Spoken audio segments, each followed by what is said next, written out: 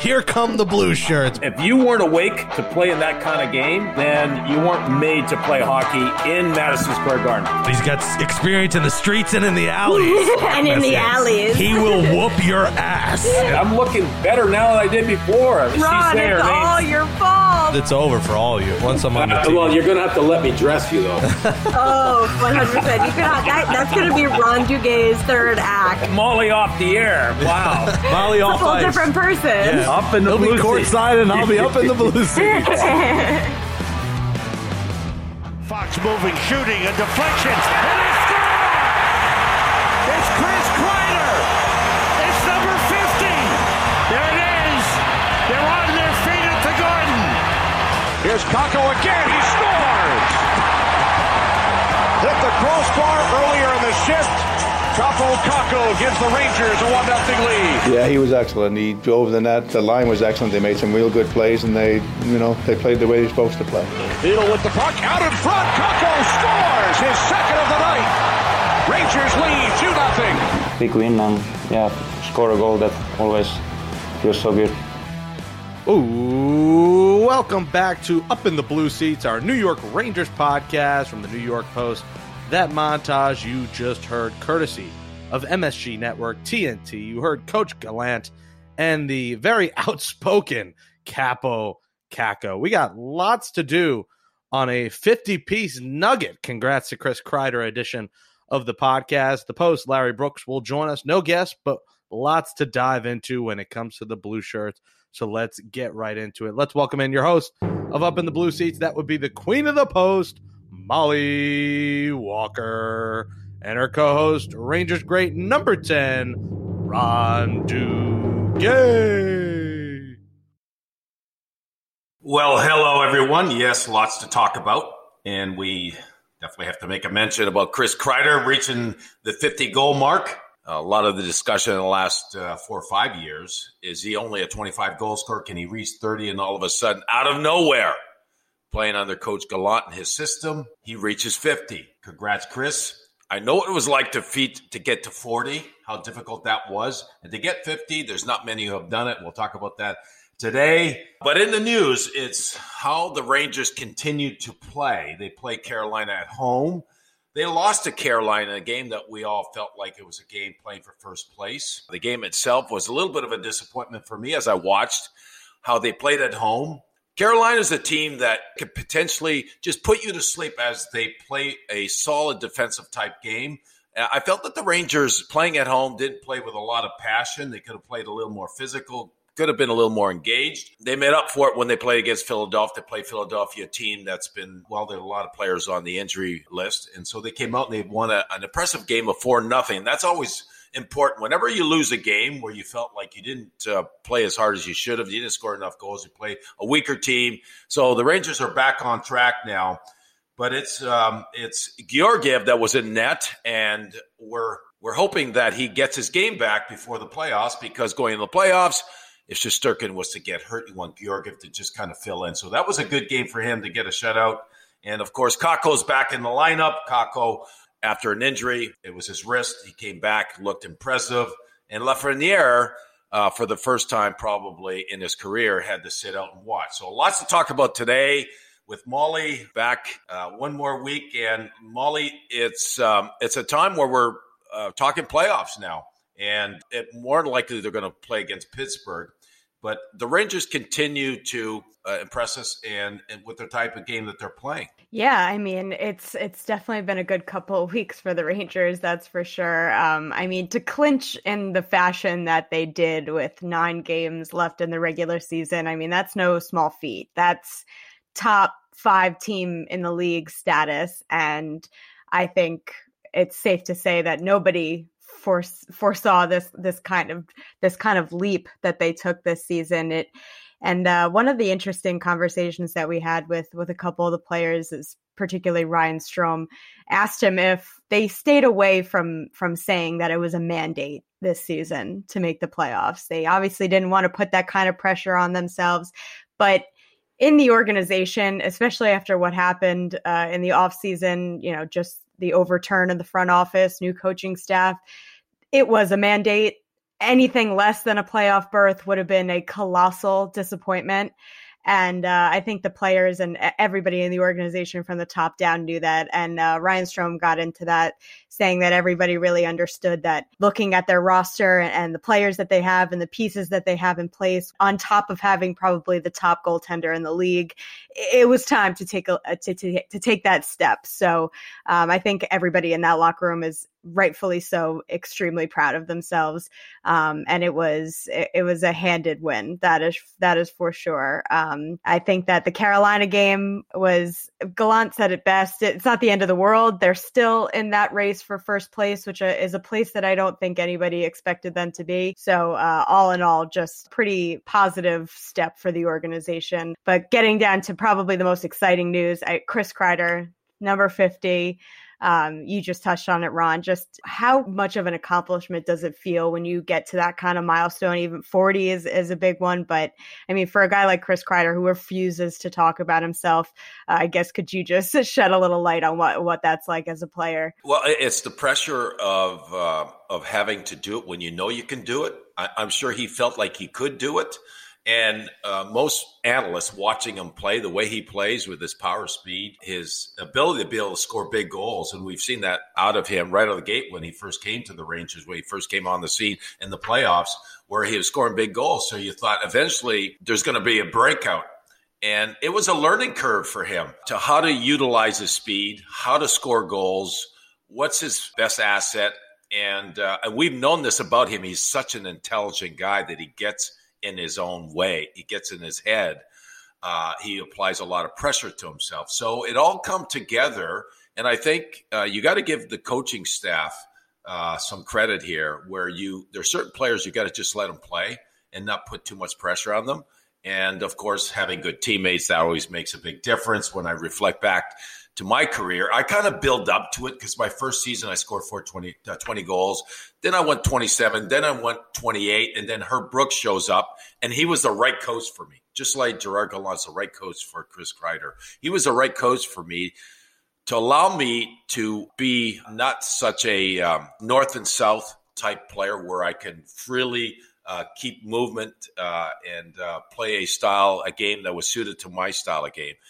And so, of course, then he gives me the right centerman and Mark Pavelich. And it's just the same thing with Kreider, giving him the right centerman that you have a relationship. All that put together, and having a good start to the season, really important. You start scoring goals and you start feeling good about yourself. And it all came together for him, as it did for me when I scored my 40 goals. So now he's at a place where he's comfortable. Now he knows he can do it. Every time you step on the ice, you look forward to playing. You don't think about do I need to score tonight? You just go out and play. And the system, their power play team is exceptional. And we had that when I was playing for Herb Brooks. So it's a combination of everything. I think the elephant is out of the room now. We know he can do it. And for him, he just walks. Now you can tell he has a different hop in his step. Yeah, no, absolutely. I couldn't agree more. I think that, his post, first of all, Larry turned to me after it happened, and he reminded me that I called this back a couple months ago. You could look it up in the tape. And in an interview with Larry, I said, I'm putting it on record now. I think that he's going to get 50. And yes, it did come to fruition. So I will be adding that to my resume. But I think that his post-game press conference was pretty funny, in the sense that he was talking about how he just felt like everybody on the ice was looking for him and passing up the shot to feed him the puck. And that, in getting to know Chris Kreider, I just feel like that was his own personal hell, truly. Because like you said, Ron, he really could be in his mind a little bit. And that's something that he struggled with it throughout the early seasons of his career, just putting this tremendous pressure on himself. And to have that like he said, that he could feel everybody looking for him. And he audibly said, I'm just happy to get it over with, because obviously it's a huge milestone. And obviously all of his teammates, and the way that locker room is, the dynamic of that locker room, they're all wanting to push each other and put each other in a position to succeed. So he was just so wildly uncomfortable that everybody just, right? Like, that's terrible.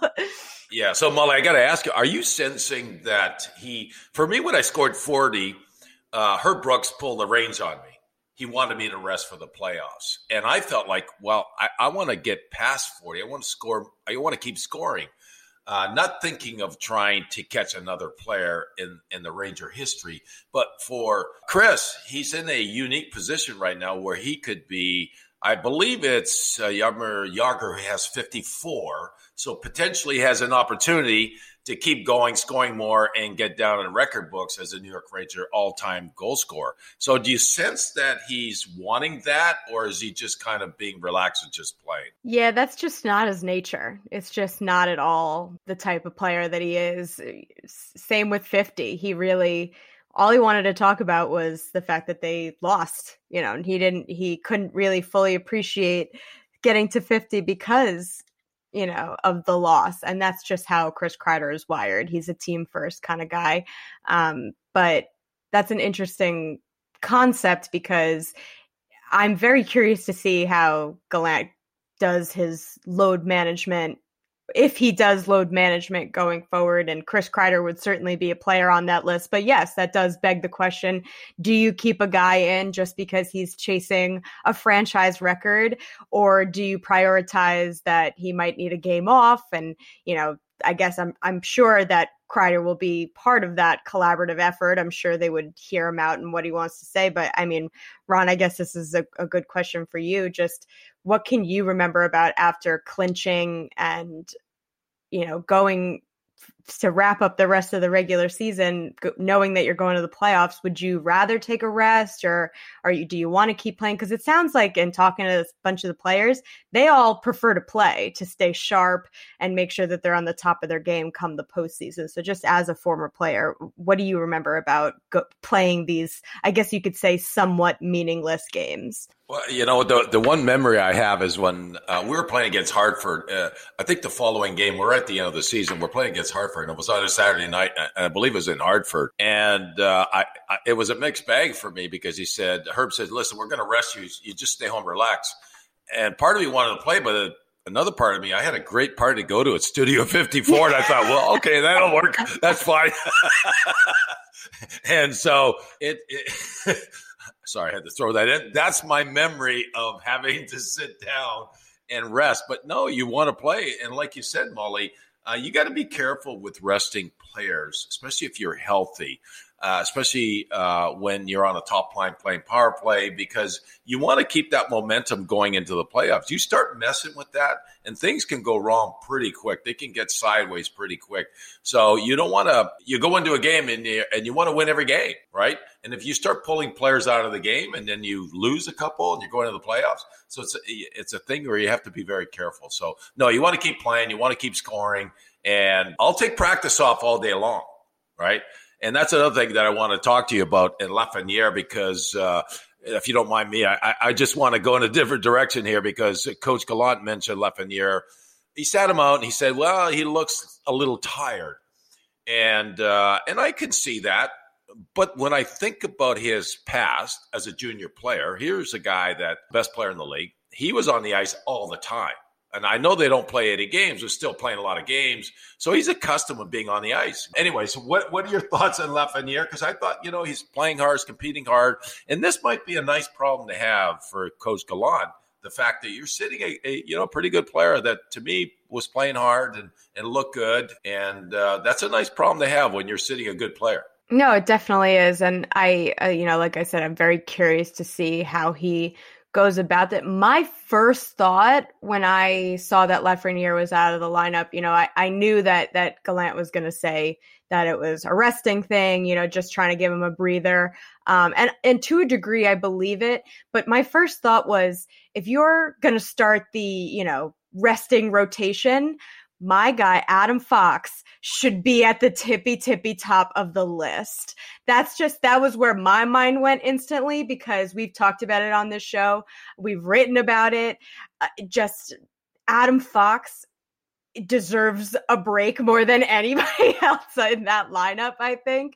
So I just thought that if if he were to be doing this and starting it now, which I definitely think he should, just, to give guys a breather. And to your point about practice, they really aren't practicing a lot. I'm here to tell you that.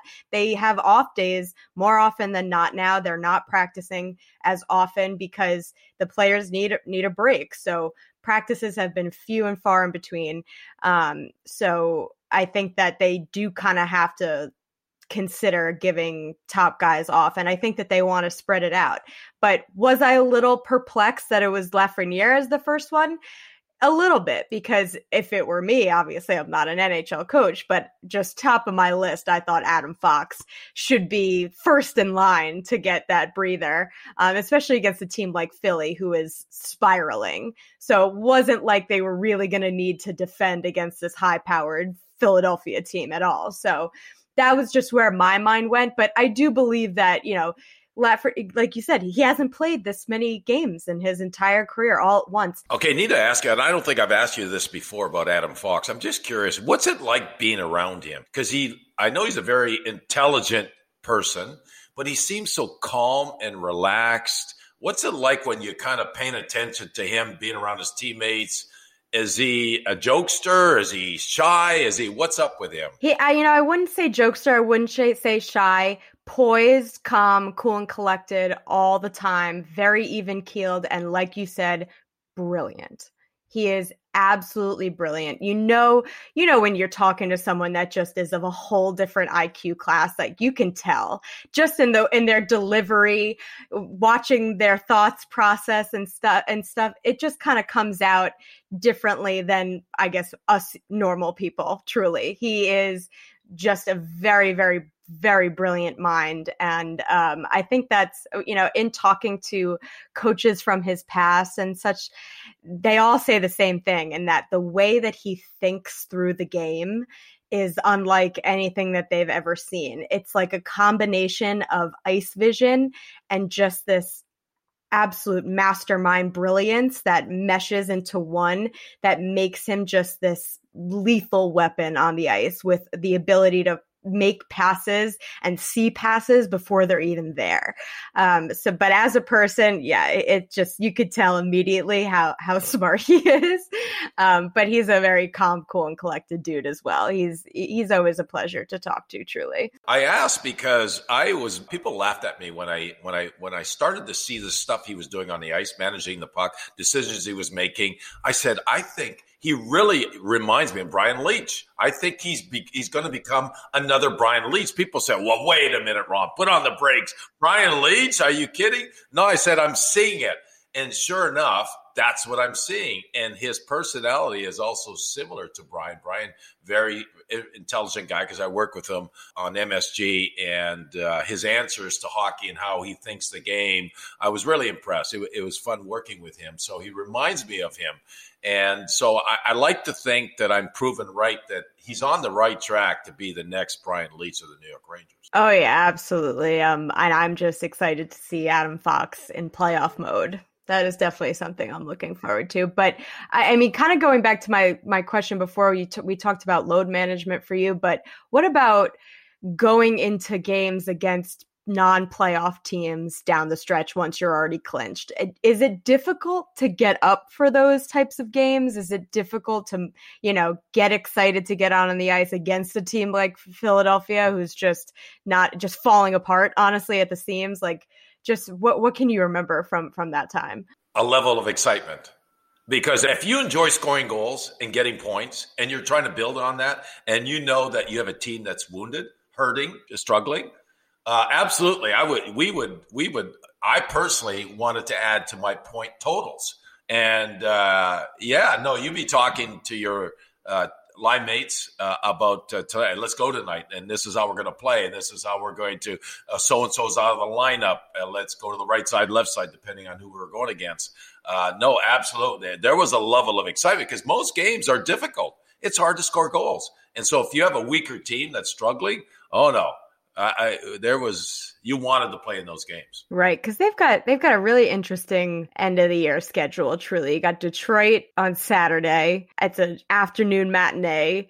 They got Winnipeg And then they have the Islanders. Now, I think in my book that should be circled on their calendar, especially after the last meeting where the Isles just absolutely manhandled them. There's really no other way to put that into words. And obviously for a rivalry game, I would imagine that the Rangers are really going to want to do something about that last 3-0 game, because I mean, I remember talking about it with a couple of the other writers. It was almost like we were transported back to last season or even 2 seasons before that when, I think the way Larry put it, which was really funny, was like the Islanders are like the Rangers' daddies or something like. So, Molly, I just want to add to, I gave you my answer, but I had to add to that. Coaches don't like it because players are excited about wanting scoring goals, right?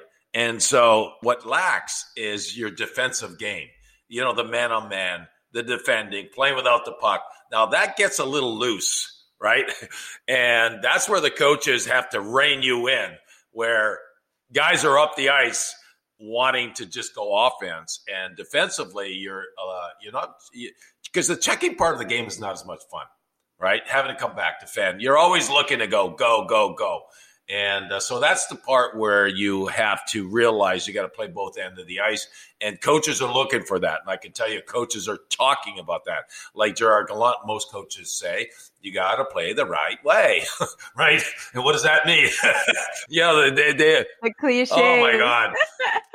No, you're totally right. But, honestly, I will say, though, watching the last couple of games since they've clinched, I haven't gotten that impression from that at all. I mean, I think there was a play, I think it was last night in Philly. It was either against Philly or Carolina, but there was a 3-on-2 rush going the other way, and Mika Zibanejad and Frank Vetrano back-checked harder than I've ever seen two forwards back-check in my entire career, I think.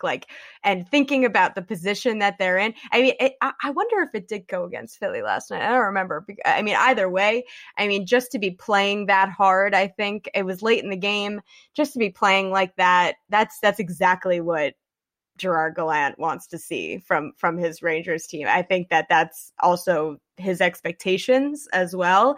So I think that that's kind of trickled down into the Rangers lineup, because they really, they kind of know that they proved a lot of people wrong this season. And I think that they don't want to lose that. So, I mean, it won't be lost because of how unbelievable this season has gone for them. But I think that they want to carry it over into the playoffs more than anything, because that's obviously where it counts. So I am very curious to see how it all unfolds. But I don't think that the Rangers have had any problem with the defensive end of the game and the energy and such like that. Well, I would say that a message was sent. Yes, you're resting Lafreniere, but if you don't play hard, you're not going to play. And a good coaching staff is aware of how players think. Like Gerard Gallant was that player, right? And he knows what it's like going into the end of the season, whether you clinched or not, which he was on good teams, and how the players manage it, coaches manage it, because you want to keep that energy up and play a certain way, play the right way, right through the end, preparing for the playoffs. So that's the talk in the dressing room as you've clinched the playoffs, but we're going to play a certain way. And if you don't play hard, you're just not going to play. So the players are aware of that. And that's what's nice about being able to pull players out of the lineup and put other players in. Because the players that go in, like Hedl, who played, he was wonderful, right? And Kakko comes in, and they all want a spot on the team. So the challenge between the players themselves, I think that I think the guys, we're going to see players playing hard. Yeah, we didn't even give Kaapo Kakko any love in the beginning of this show. I feel like we need to mention him and his return and 2 goals last night. Really, really good for him. I mean, him and Kevin Rooney declined to elaborate on their injuries, but obviously Kakko has been seen with a wrist cast and things like that. So there's speculation that it was a wrist injury, but because of that, he said he was able to skate the entire time. He was in the gym working out constantly. And I'll tell you, when we spoke to him at practice the other day, he looked noticeably larger. I'm not just saying that because, he was talking about it, but he looked jacked. He really did. He looked like he had been in the gym for the entire, however long, 10 weeks, 11 weeks that he was out.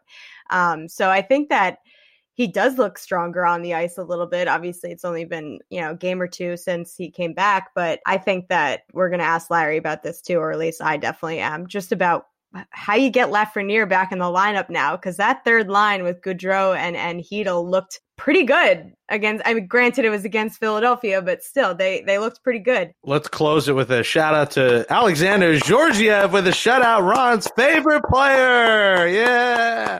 Ron said trade him, he stayed, and he shuts him out. That was hard for me to say. How'd you like that? Jake said it for you. Listen. Yeah, no, listen, we wish him well, because if something happens, he has to come in. No, last game against Philadelphia, again, of course, it's a team that was, they didn't have a full lineup. But he did make some good saves. He did look – it's probably the best I've seen him play in a while. He's looked good in his last couple of games. Better. If Igor were to get hurt and Georgiev leads the Rangers to a cup, there will be a 30 for 30 on that moment. And Ron Duguay will be featured as the star of that documentary. We got a lot more to do. We got Hearts beats later in the show. Hearts, I know you got your drums ready, so get those Led Zeppelin beats ready. And I know Ron's excited for that. But coming up next, we go to our resident New York Post Hall of Fame hockey insider, Larry Brooks, right here on Up in the Blue Seats. I'm over the cold. I'm over it. Hockey Hall of Fame Rangers beat writer at the Post, Larry Brooks. I think there's room for different styles. There's room for different resumes. Are you sick of me after spending 3 straight days in the car next to this face? It was a rather pleasant experience, I have to say. Because you've been doing this, for over 40 years. It's an important part of the experience to understand the fabric of a team. Giving Henrik Lundqvist his nickname is one of the coolest things in my entire career. He blames or gives credit to you for that nickname, so there you go. Yeah, okay. Well, Larry, I'm in agreement with you. No. Okay.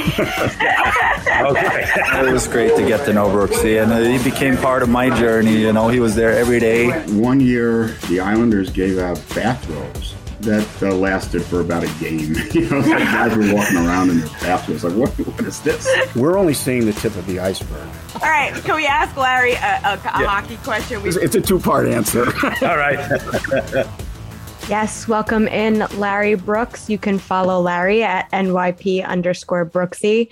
Read his stories at nypost.com in the physical copy of the paper and at our great Post Sports Plus.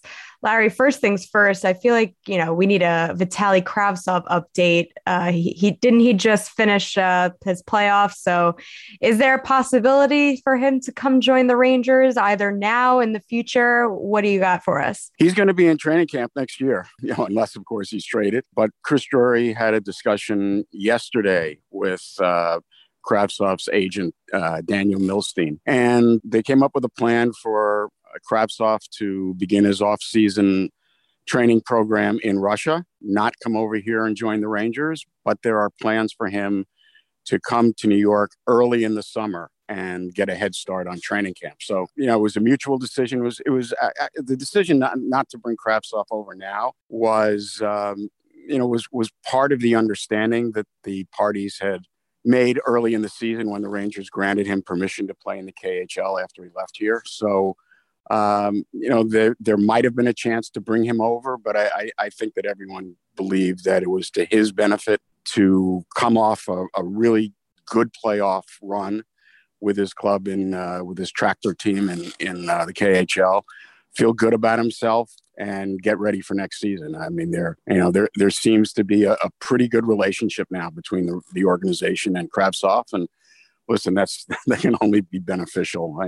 He's a first rounder, and whatever missteps have been taken in the past, if he can, if he can be a productive member of this organization, it's just going to be a bonus for them. You wrote about Alexi Lafreniere getting scratched last night, and as usual, I just thought it was really interesting what you had to say about it. So could you just elaborate on what this means for Lafreniere going forward? I'm not sure what I listen. I fully expect Lafreniere to be in the lineup the rest of the way and for game 1 of the playoffs. But there's an interesting situation that the Rangers really have 4 players for the third line. And if Lafreniere is not on the third line, there's really nowhere for him to play if the team remains healthy. So I think the Lafreniere, Chytil, Kakko third line is an interesting concept. I think everyone would like to see it work.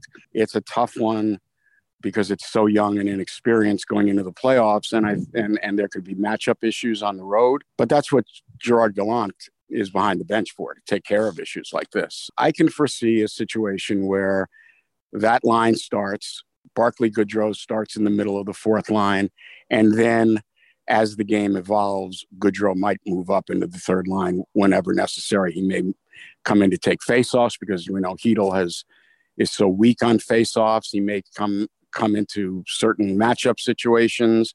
He would probably be on the third line if the team is protecting a 1-goal lead late in the game. So I think there's going to be a lot of maneuvering. But I also think that Lafreniere's game has dipped over the last week to 10 days. I mean, I think it really had. And there's nothing wrong with taking a step back here and there. There was so much hype surrounding Lafreniere when he was the first overall. It was, consensus. It wasn't even consensus. It was unanimous first overall. The hype wasn't just coming from New York. It was coming from across Canada. It was coming from across the continent that the Rangers were going to have a can't-miss franchise player as their first overall. And it's taken a little time. And I think the way Gallant has moved him up and down, moved him from side to side has been very interesting. And there are going to be decisions to be made during the playoffs. And the Rangers have kind of an extra top 9 guy because Goodrow on the fourth line doesn't really work if he's limited to 7 or 8 minutes a game. So there's going to be a lot of maneuvering, I think, in game by Gallant with those bottom 2 lines. So, Larry, having said that, how does, when you think about Ryan Reeves, fan favorite, very liked in the dressing room, how does he fit in as the team prepares these few games going into the playoffs and going to the playoffs? How does he fit into that lineup? Do they keep him in because he's going to play, or is he that guy, that piece that comes in and out, use him as you need him? Yeah, I think that's right, Ron. I think he's a guy who will come in and out and be used as needed. It's interesting because teams often do a lot of experimenting in the week or two before the playoffs, once they've clinched, because there's always the chance and the inevitability, really, of injuries if there's going to be a long run. And so different combinations maybe get a try over the last week or two of the season. The Rangers really haven't done that. The Rangers really haven't done that. They right now seem to have settled on a top 6 that includes Vetrano on the right with Zibanejad and Kopp, who may be the prize of the deadline, on the right side with Panarin and Strome. And it's kind of like tinkering with the third and fourth line. But yeah, I do think that it's unlikely that he will be an everyday player. But it's kind of up to him too, right? I mean, if he's in the lineup for game 1, and I would expect him to be in the lineup for game 1. I also think too that Reeves' effectiveness has increased over the last couple of weeks because he's fighting for a job, and I think that's what internal competition does. That's what it's meant to do, and I think that's what it's done because he has been far more visible in the last 3 or 4 games he's played than I think in the 3 or 4 maybe before the deadline. He is a go-to guy in the locker room, and that's important. And it was actually a while ago I asked him about whether he could be the same presence if he wasn't in the lineup. And he talked about how it would have been impossible for him to do that as a younger player, but now he understands that role is important and that he can be the same kind of presence.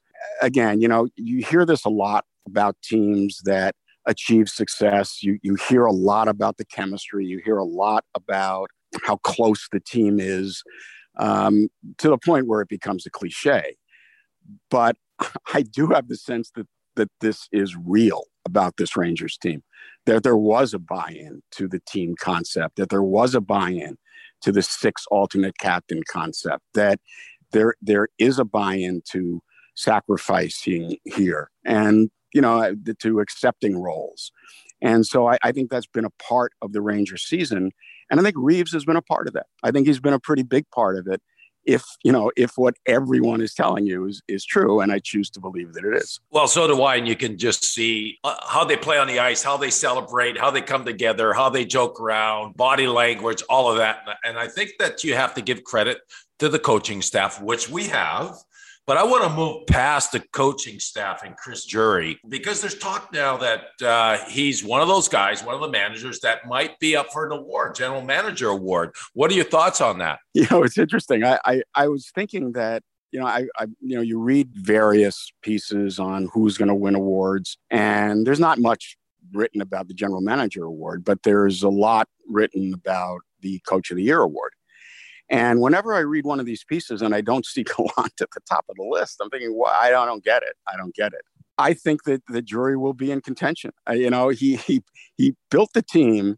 He built this team in a very unpopular manner. And he was criticized heavily for the construction of the team, for the Buchnevich trade, not getting a big-time guy in here. I think people were there was a lot of skepticism about this team going into the season. And I think the way it has played out has certainly legitimized Drury's approach. Now, has it been perfect? Could he have done better? It's his first year. He has such I don't even want to say he has a low profile. He has no profile, and he's chosen that. I am sure that he believes that that's beneficial to the way he goes about his job. I'm sure he believes that keeping everything close is beneficial to the organization, and I do think he should be one of the candidates. All right. Well, thanks so much for your time, Larry, and we'll chat again next week. All right. Have a good week, guys. He saw your wholesome side. He didn't see your party side as much. All right, Ronnie, that'll wrap up episode 84, the Corey Locke edition of Up in the Blue Seats, our Rangers podcast from the New York Post. Well, thank you, Jake. Another good show. Andrew Hartz, the two of you for producing the show, but I look forward to this. And because we talked about this, Andrew, a drummer, and he knows some of my favorite music. And so, Andrew, what are you going to do for me? Well, Ronnie, we're going to test your knowledge. I know you mentioned a couple weeks ago that Led Zeppelin's one of your favorite bands. So I've got a couple Led Zeppelin songs, obviously famous from John Bonham, one of the greatest drummers of all time. And I'm going to play the intro to a few Zeppelin songs, and we're going to see how well you know Led Zeppelin. So, Ron, this is how we're going to do it. He's gonna play the intro, and then he's going to give you a drum roll, and then you're going to answer after the drum roll, and you'll get 3 songs. We'll see if you can go 3 for 3. All right, here's the first one, Led Zeppelin.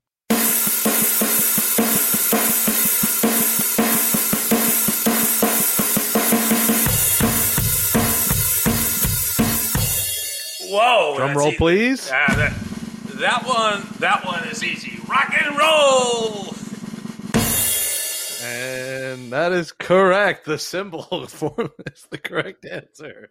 Bada bing, bada I wish bang. I had hair for these songs to shake my hair. All right, he's 1 for 1, Hearts. All right, Hearts beats number 2, Led Zeppelin. What do we got?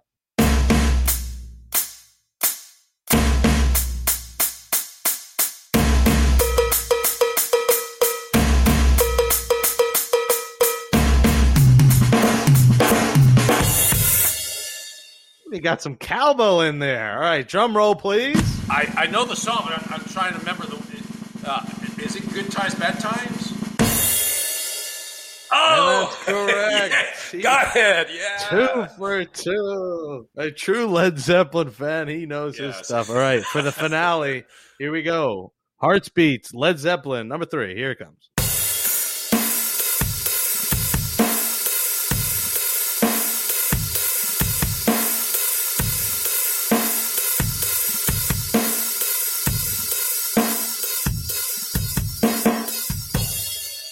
Oh, that one's easy. Clapping. All right, drum roll. When Levy breaks. Yeah, love it. And he's 3 for 3, and that's how you do it. All right, what artists are we going to do next week? Who do we got next week? We do Queen, maybe? You like Queen, Ron? I like Queen. I also like the Eagles. I don't know. The Eagles, there's not so much heavy drums. Don Henley, of course, a great drummer, great singer. What are your thoughts on that, Artsy? I love the Eagles. I've gotten to know, because I knew Glenn Frey, right? Glenn Frey was a big hockey fan, and I've gone to his concert. And Glenn, I don't know if you know this, but Glenn actually wore my jersey in one of his concerts. Number 10, Duguay. And, that's pretty awesome. Yeah, it is.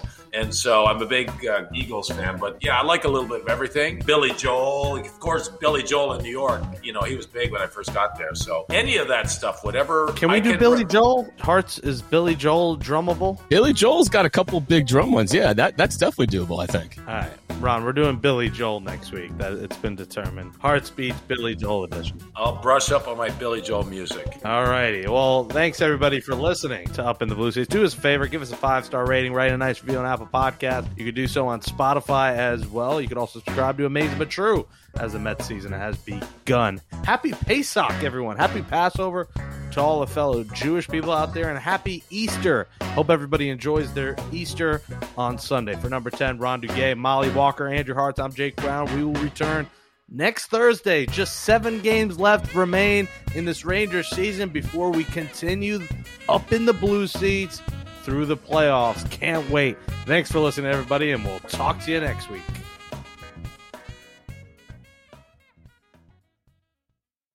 I would prefer to be by the pool, but talking hockey with you guys is always fun as well.